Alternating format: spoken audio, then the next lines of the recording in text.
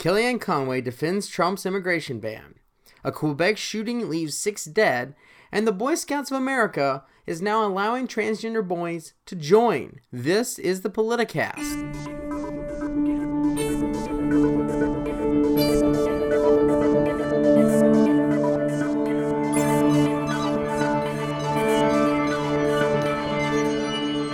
Welcome into the Politicast, the political talk podcast that takes a look at politics here in America and around the world. As always, I am your host, Matt Young, and today we have got 3 stories we're looking at that are very interesting indeed. Kicking it off, we're going to take a look at a story written by Fox News in which Kellyanne Conway defends Trump's immigration ban. So the article begins by saying, quote, White House counselor Kellyanne Conway on Sunday defended President Trump's order to temporarily ban immigration from 7 mostly Muslim nations, and deflected criticism over countries like Saudi Arabia and Pakistan not being included in the ban. And immediately following that, it has a quote directly from Conway, where she says, quote, These are countries that have a history of training, harboring, and exporting terrorists, and we can't keep pretending and looking the other way. And she is very correct. Furthermore, these 7 countries were initially listed by the Obama administration. Yet, now that Trump has reaffirmed that these countries are very dangerous, everyone is freaking out. So let's talk numbers. Previously, it was reported that thousands of people had been delayed and or held for further questioning. Well, it turns out that number is entirely incorrect. 109 people out of thousands traveling, I think the number was estimated somewhere around 325,000. So 109 out of roughly 329,000 were temporarily halted by the TSA. Only 109. And here's the kicker. Out of those 109, only a few dozen are still being checked out. Now, this was all happening Friday, Saturday, and Sunday. And as I'm recording this is Tuesday afternoon. So 3-4 days later, they're almost done working all this out. And to be honest, by this point, they may have all of this worked out. So the majority of the people affected were already moved through, and in fact, they were moved through within a matter of hours. But the media still today is making a big deal out of this. So I really don't know where to begin. The media blatantly lied about the numbers when they didn't have official information. And it's worth noting this is the second time they've done that. And the fact that they are willing to try and that they can get away with it so easily is quite frankly very distressing. But more than that, they failed to report that a computer system outages also contributed to the buildup of crowds. And these were people that were not delayed by Trump's executive order. Remember, this is a different crowd of people not delayed by that, but by the airport's system's failure. So, again, they're not giving us all of the information. They're cherry-picking the bits of data they want to give to us to build a certain narrative. Next, Conway tackled that why Saudi Arabia and Pakistan and others were not included on the list. She said, quote, The President and Congress will always have information that we do not. And she's very correct. In fact, Reince Priebus, Trump's chief of staff, hinted in a similar interview that other countries known for propping up terrorists should be added to the list, but the proper steps must be taken to look into things first. The fact that the media is obsessed with nitpicking every decision made by any government official would be fine if it were nonpartisan. However, as of right now, it appears that the rules only apply to a select few, because the respect for guidelines and proper procedures have been thrown out the window. If an official dares to mention protocol as a reason for holding anything up, the media treats it as just another excuse. They project their dishonesty onto others instead of just owning up to their own shortcomings. And the state of journalism in America right now is disconcerting. A free press, unfortunately, isn't always an honest press. And we are finding that out the hard way. Moving on, a shooting in Quebec leaves 6 people dead. CNN is reporting that a shooting in a mosque in Quebec has left 6 at least dead and many others in critical condition. The article says, and I quote, "In what was described as a coordinated attack, witnesses say at least 2 gunmen wearing black fired indiscriminately into the dozens of worshippers, including families, in the mosque. There were 39 people in the mosque worshiping when the 2 shooters entered and opened fire. While the police aren't ruling out the possibility of accomplices, 2 men have been arrested, one near the mosque and the other on a local highway." The police later tweeted saying, the quote, "The site is secure and the occupants of the mosque were evacuated, but the investigation does continue." Now, my heart aches for these people. No one should ever be killed if they are peaceful, and it appears these people were. However, what I have a problem with is CNN reporting how terrible this is as a diversionary tactic. While other sources were reporting about a U.S. Marine that was killed in Yemen, one of the countries listed on Trump's executive order, by the way, Iraq is testing ballistic missiles. That's another one listed on Trump's executive order. And now a Muslim leader is saying that America needs to realize that Sharia law is better than the Constitution. And while all of this is going on, CNN is trying to use these deaths as a political stunt.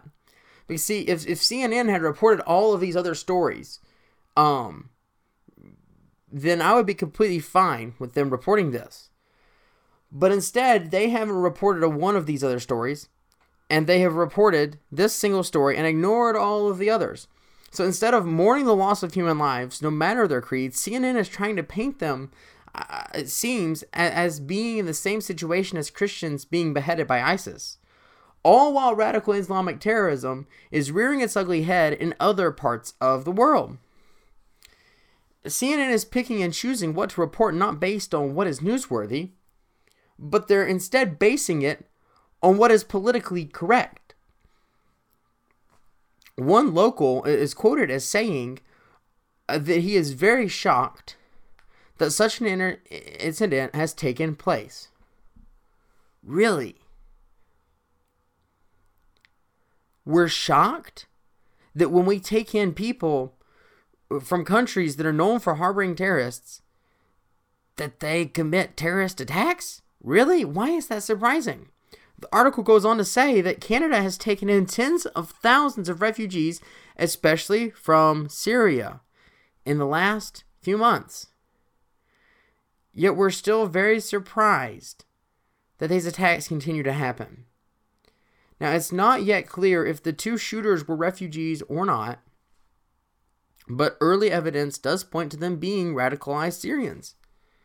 And if this is in fact the case, these 2 terrorists were willing to attack people of their own religion just to make a statement. When a religion that claims to bring peace begins to implode from murdering its own members, how on earth can we be expected to believe that it is truly peaceful? And when CNN, or any other media outlet for that matter, decides to report a story like this without reporting stories that show maybe radical Islam in a much less pleasant light, then how can we expect them, or how can they expect us, for that matter, to believe what they're saying? Because at this point, it's blatant that they are picking and choosing what they report just to build their very narrative that they want everybody to believe. And the media is continuing to try to do this.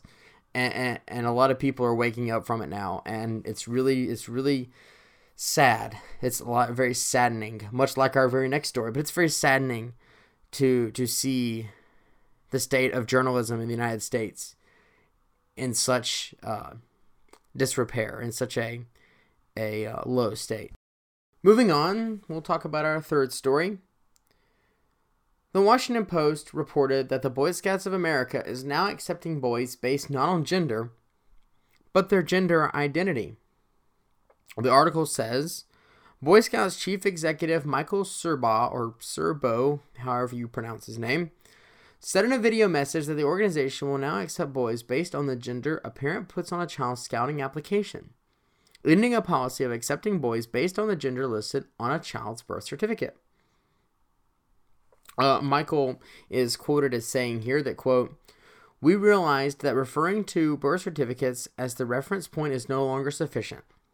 Communities and state laws are now interpreting gender identity differently than society did in the past, and these laws vary widely from state to state."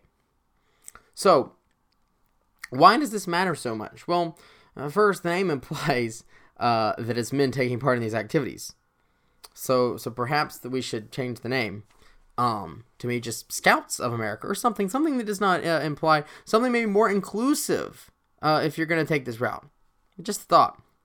Second, the Boy Scouts of America is all about teaching young men skills they need to understand. But first, let's go back to what I first stated. There are differences between men and women. And while there are plenty of things that both genders can do, there's no denying that the two have distinctly different roles. Not all women are going to be cut out for camping, cutting firewood, or doing any number of things required to be a Boy Scout. So that's first strike.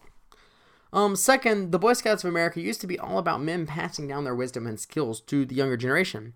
And as a former Boy Scout myself, I remember the important lessons and skills that I walked away with. Now it's unlikely that this decision will impede the mission of the Boy Scouts. However, it is important to note that the people with alternate lifestyle choices are always going to have different challenges, and they're going to face vastly different scenarios from their peers in the Boy Scouts. And I'm not entirely convinced that the BSA is prepared to deal with these situations. Now, I could be entirely wrong, and they might be prepared. But, as I said a moment ago, being a former Boy Scout myself, and being familiar with several people who are still involved with the Boy Scouts, they're not prepared. There's no hard evidence that shows that they are prepared. There's no solid evidence that shows that this is even a smart decision necessarily. It's all about the image that they're putting out, which is odd because one of the mantras that I remember learning in Boy Scouts was don't worry about what other people think about you. But I guess the Boy Scouts kind of care about that now because they're so concerned about what these politically correct people think, or not necessarily politically correct, but more moderate, more middle of the road political pundits think. These people they're more concerned about what people think about them, and so that's certainly not the Boy Scouts that I remember. Moving on, the article says, quote, "Last year, an 8-year-old transgender boy scout in New Jersey was kicked out of his troop." An 8-year-old transgender. Let that sink in. I am legitimately concerned that this kid did not understand what that means.